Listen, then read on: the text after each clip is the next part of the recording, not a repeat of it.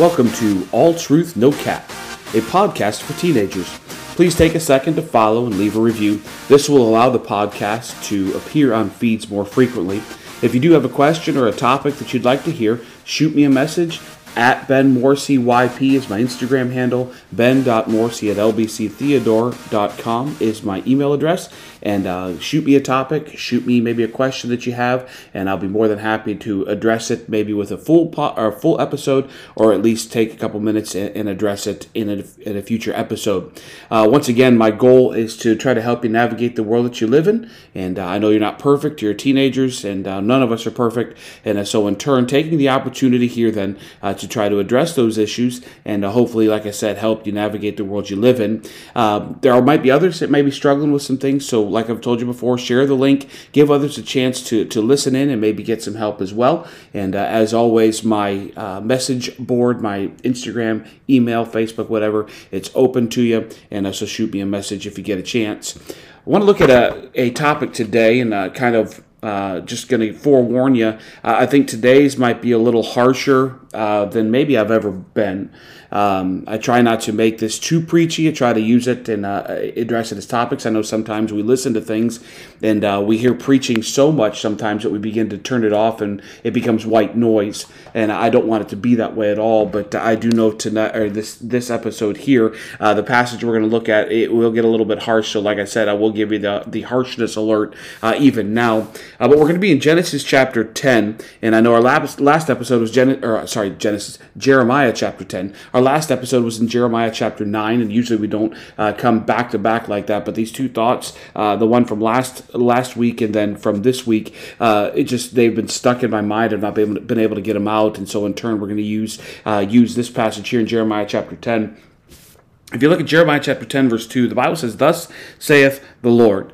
Right off the bat, we see it's God saying this. This isn't Jeremiah. This is God telling Jeremiah, "Thus saith the Lord." In other words, there's no question who's talking here. This is not Jeremiah taking it on himself, not Jeremiah pushing his own brand, Jeremiah pushing his own message on his own soapbox, protesting. This is God saying, "Here is what I have to say." He says that in verse 2, he says, "Learn not the way of the heathen, and be not dismayed at the signs of heaven, for the heathen are dismayed at them." That's pretty harsh for anybody, but specifically coming from God. God says specifically, learn not the way of the heathen. You know, to learn something, you got to spend a lot of time doing it.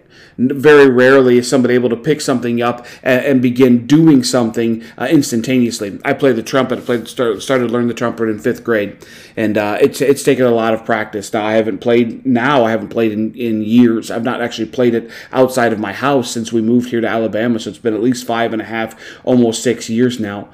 But it takes a lot of practice to get to a good level, to even get to a decent level. It takes a lot of practice. And I can't imagine, with the trumpet, there's only 3 valves. I can't imagine playing something like a violin and the amount of practice that it takes for that to learn how to play it properly. And here, God tells Israel, he says, learn not the way of the heathen. To learn something, you must spend a lot of time being involved with it. And here he says specifically to not learn the way of the heathen. So as Christians, unfortunately as a Christian, sometimes we make the choice to dwell in that spot over and over. Psalm chapter 1 says that blessed is the man that walketh not in the counsel of the ungodly, nor standeth in the way of sinners, nor sitteth in the seat of the scornful. Gives 3 specific groups of people there that we're not to be around, sitting, standing, or walking. We shouldn't be anywhere near them. But here God tells us through Jeremiah, he says, learn not the way of the heathen. Certain verses kind of popped into mind. That's what we want to look at. And then we're going to look at one key story from the Bible. Romans chapter 12, verse 2, the Bible says, "Be not conformed to this world." Don't conform yourself. You've been set aside. You're special. You're different. 1 Peter says, "But ye are a chosen generation." In other words, you're set aside. God set you aside for a specific task. He wants to keep you separate. Not as a holier than thou, beat on my chest, I'm better than you or better than this. No. It's simply God saying, look, I've set you aside for something special, and up to us to say, yes, I choose that. And so in turn, Romans chapter 12, to conform to something means I'm not that way. When we're saved, the Bible says when we're saved, we're separated from the world. We're sanctified. The Bible word is we're separated from the world. So to go back to that world is for me to conform once again to what the world system or what the world has to offer. And as a Christian, honestly, if I can say it this way, I've taken Christ's name. I'm a Christian, just like a spouse would take their husband's name. My wife, her maiden name was Padunovac. Okay, say that 5 times real fast. But her maiden name was Padunovac. When we got married, she took my name. Her last name is Morrissey now. She took my name, and when we got saved, we took Christ's name. We accepted his name. We are a Christian. For us then to turn and conform ourselves to what the world has to say is, in all honesty, to turn our back on Christ. You can't have both worlds. You have to choose to say, hey, you know what? I want what Christ wants. I'm saved. I'm a Christian. I want what Christ wants. Not what the world wants, but instead what we've done as Christians is we've conformed ourselves. We've bent ourselves and worked and mashed ourselves into a mold and said, look, I want to conform to this world. Jeremiah once again said, learn not the way of the heathen. Stay away from it. Flee from it. Avoid it. Pass not by it, the Bible says. Stay as far away from it as you can. You don't have to be in the know about everything. Why do we feel like we have to know everything that the world knows? We have to know the language. We have to know the movies. We have to know the videos. We have to know the social media influencers. We have to know the music and the artists. We have to know all this stuff. Why? We are not of this world. We live in this world. We can't change that, but we're not supposed to be of this world's system. In the culture, we're supposed to be set aside, set apart, and different. And he says, learn not the way of the heathen. He says, be not conformed to this world. Romans chapter 16, the Bible says to be wise unto the things of God and simple unto the things of this world. Let me find the actual verse so I can read it to you, just so you understand. I'm not, because it's easy to make something like that up. But the Bible says in chapter 16, verse 19, it says, for your obedience has come abroad unto all men. I am glad, therefore. Now watch, he's saying, I'm glad. He said, I would have you wise unto that which is good and simple concerning evil. In other words, I don't want you to be in the know about everything. You don't have to know what every word means. You don't have to know what every phrase means. Now, by all means, if you hear terminology, go find someone you trust. Go find your parents. Go find your youth pastor. Go find an adult you trust and say, look, I've heard this terminology. I've heard this word. What does it mean? And they may not know, and they may have to go search it out. But don't just go blabbing stuff that you've heard in today's day and age, because anybody can put anything they want out online. And you may be talking about things that no person has business talking about, let alone a Christian. But he says, be wise unto the things of God and simple concerning evil.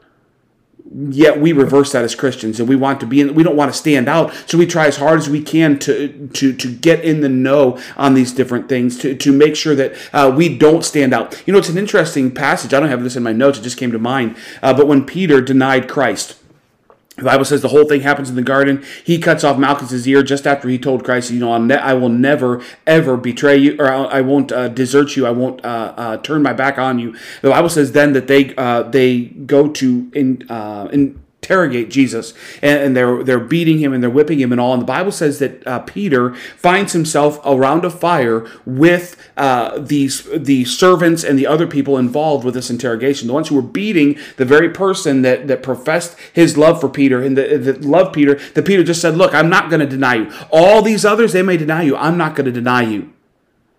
Yet Peter finds himself comfortable around them. Are you comfortable around the world? Are you comfortable talking about the world's things and being involved with the world's things? Now, once again, I'm not talking, you were talking about football. I'm not talking about all that kind of stuff. I'm talking about things that are knowingly a part of culture, knowingly wrong, whether it be music, whether that be movies, it be videos, whatever the case may be. But we find ourselves so obsessed with knowing what the world wants us to know and not caring at all for the things of God.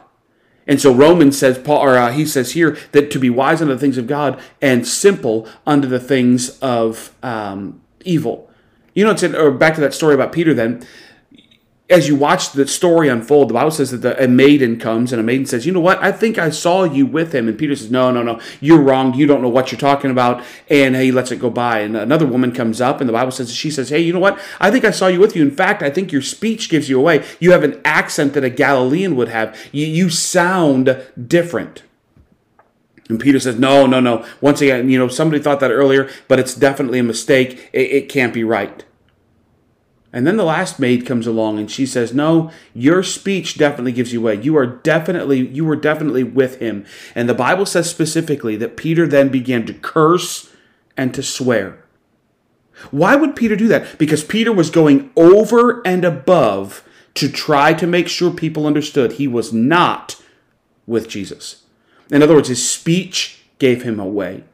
And understand, back to the example we're talking about here, we find it so necessary for us to be like the world and talk like the world and act like the world, listen to the things the world listens to and watch the things the world watches. Why? When we're supposed to be in pursuit of Christ, why would I pursue the opposite of that? James 4:4 says that friendship with the world is enmity with God. To be a friend of the world. Now, once again, that doesn't mean I don't have friends in the world that I'm trying to work on. I'm not saying that at all. But a friend to something is somebody that I'm compromising myself so that I can be involved, I can be a part of something. And that's what happens here. If you ever look at that passage in Proverbs, and a lot of times people use it, and whether it's being used wrong, I don't know. The passage that says, a man that hath friends must show himself friendly. If you ever study into that verse, take out your Strong's Concordance and look at it. It doesn't have the positive connotation that a lot of times is preached. It talks about primarily that it talks about the people, in order to be part of a friendship, there are things you're going to compromise on. There are things that I put up with friends and things that they put up with me so we can maintain that friendship. And what he's saying in Proverbs is, in order for me to show myself friendly, I have to give up some things, and I may have to give this up and give that up as you look through the passage there. And unfortunately, in our lives as Christians, we're all too eager to give that up, simply so we can be in the know. But once again, back to Jeremiah, he says, learn not the way of the heathen. I don't want you to be like them. He says, I've set you aside. You're special. You are set aside to me. As I was studying for this and looking through this passage, I remember the story of Lot. Lot is a very, very sad story to me. Everything had been given to Lot. The Bible says that he was Abraham's nephew. And through the way life works, he ended up with Abraham. And there came a point where Abraham and Lot's herdsmen, their shepherds, kept bickering and fighting. And you can imagine they had probably a huge amount of sheep and goats and all that kind of stuff. And so they were constantly probably getting mixed up and constantly bickering and fighting. And we could look at a lot of different reasons. All that to say, there came a point where Abraham said, look, Lot, we're going to have to split up. And he said, you choose what you want. And he said, I'll take whatever's left over. And the Bible says that Lot looked and beheld the well-watered plains of Sodom. Now, I don't know how far away he was, or if he looked and saw the well-watered plains and maybe saw the city glistening in the background. Honestly, in my juvenile mind, a lot of times I picture it like the city of Oz. If you've ever seen The Wizard of Oz, that big wide field, and you look out and you see the city of Oz in the background. That's how I picture Sodom and Gomorrah. And Lot standing there looking and thinking, you know what? That's a beautiful city. I bet I can be very prosperous in there. And I. The Bible says then that's what he chose. And so the Bible says that he pitched his tent with the door opening towards Sodom. And so every morning when that door opened up, he saw Sodom. And his kids, when they came out to live life, they saw Sodom. And then we find him living in Sodom a little bit later in the book of Genesis. He made the choice, now, you know what? I guess it's not that bad. And he's compromising and compromising and compromising. And then finally, the Bible says we find him living in the gate of Sodom. Now he was a leader. He was maybe a mayor or a city councilman or something in the city of Sodom. This chosen person, this person that God had set aside, now has become so familiar with the world that the world has chosen him to lead their city. A wicked, wicked, wicked city. The Bible says then that the three men, it's kind of an interesting thought, the three men that come to visit Abraham, and that I mentioned a couple podcasts ago, the ones that told Sarah and Moses, he's not alive yet, Sarah and Abraham, that Sarah was going to have a baby. The Bible says that the angel of the Lord stayed there and the other two left. Those are the same two then that go to Sodom to warn Lot. They have that conversation. After they tell Abraham, you're going to have the baby, they have the conversation, and Abraham says, look, for 50 would you spare the city? For 40, for 30, for 20, for 10. I don't know how long Lot lived in Sodom, but Lot's testimony was so destroyed that even 10 other Christians could not be found. 10 people living right could not be found in that city. You know, it's an interesting thing then when you look at our country. You look at our country and you think, well, wait a second, it's this agenda or it's that agenda. No, it's not any agenda. In Chronicles, God tells us, if my people, God lays it at our feet, but we're so busy conforming to the world. We're so busy being like the world, so busy choosing to know the ways of the heathen that we've lost our testimony. According to Matthew, we're no longer salty. Our saltiness is gone. because we wanted to know the ways of the heathen. And once again, I'm not saying separate, make a cult where we do that. No, I'm not saying that at all. What I'm saying is don't forget that you're a Christian. Stop pursuing the things of this world and pursue Christ. But we see once again, then Lot, the Bible says that when Lot tells his family, he says, look, these men came here, the God of heaven, the God who I serve, he's going to destroy Sodom. And his son-in-laws laughed him to scorn. His testimony was so poor that they laughed at him. Not only did they not listen, they laughed at him. They thought he was crazy. The Bible says eventually those two angels grabbed Lot and his wife and his two daughters and fled from Sodom. And God rained brimstone and down on Sodom and destroyed Sodom. We obviously know the story. Then his wife looked back, and I don't know why she looked back. We could sit here and speculate this reason or that reason. She may have been looking back to see the life she left. She may have heard a loud explosion and turned around. I don't know. But the Bible said God gave specific instructions, do not turn around, and she did, and she got turned into a pillar of salt. I'm not going to continue the story, but Lot ends up in a bad spot. Two peoples who would be condemned by God, and that Israel was not to have anything to do with, would give them problems for hundreds of years to come, came as a result, once again, of Lot's sin there. All that to say, continuing then with the passage quickly here, but once again, back in Jeremiah chapter 10, he says, learn not the way of the heathen, but then he says, be not dismayed at the signs of heaven, for the heathen are dismayed at them. And that's spiritual things. Being dismayed at spiritual things. The Bible says that an unsaved person won't understand the Bible, won't understand spiritual things. And that's understandable because there's no Holy Spirit explaining to them or guiding them into all truth. But do you get excited over spiritual things? And once again, hear people joke, well, you should be just as excited at church as you are at a basketball game. Well, yes and no, because I guarantee you, if Pastor Toole got up and he made even a great, powerful statement, and you jumped up and started screaming, probably wouldn't go real well. I'm just being honest with you. But in turn, do you get excited over spiritual things? We go to camp and we have great decisions made. Do you get excited for your fellow teenagers? Do you get excited when you see a teenager turn to God? Or are you part of the group that kind of sits back and kind of begins to see or still pursuing the other things, and as a result, you can't get excited over spiritual things anymore because it takes far more to excite you. It takes maybe the things of this world, whether things you watch and listen to, whatever the case may be, that's what excites you. It all began back when you wanted to learn the way of the heathen. Choose to follow Christ. Choose to pursue Him. Don't learn the ways of this world. Be wise unto the things of God and simple unto the things of this world. In the end, you'll be happier, you'll have a better testimony, you'll have a better influence, simply because you chose Christ over the world. And I don't know that any of us would say, you know what, I want the world. But our actions of what we open on social media, our actions of what we choose to watch or we choose to listen to, that says a lot more about our heart than what we say. Well, I hope it's been a help to you. Like I said, I know it was a harsh one, and I try not to allow it to happen. But like I said, that passage specifically there in Jeremiah chapter 10 has been working on my mind, working on my heart for a while, and wanted to get it out there. And I hope, like I said, I hope it was a help to you. If you do have any questions, or if you have maybe another topic you'd like to hear, maybe a follow-up question or topic, shoot it my way. At Ben Morrissey YP is my Instagram handle. Ben.Morrissey@LBCTheodore is my email, and I'll be happy to answer any questions you have. But until next time, we will see you all later.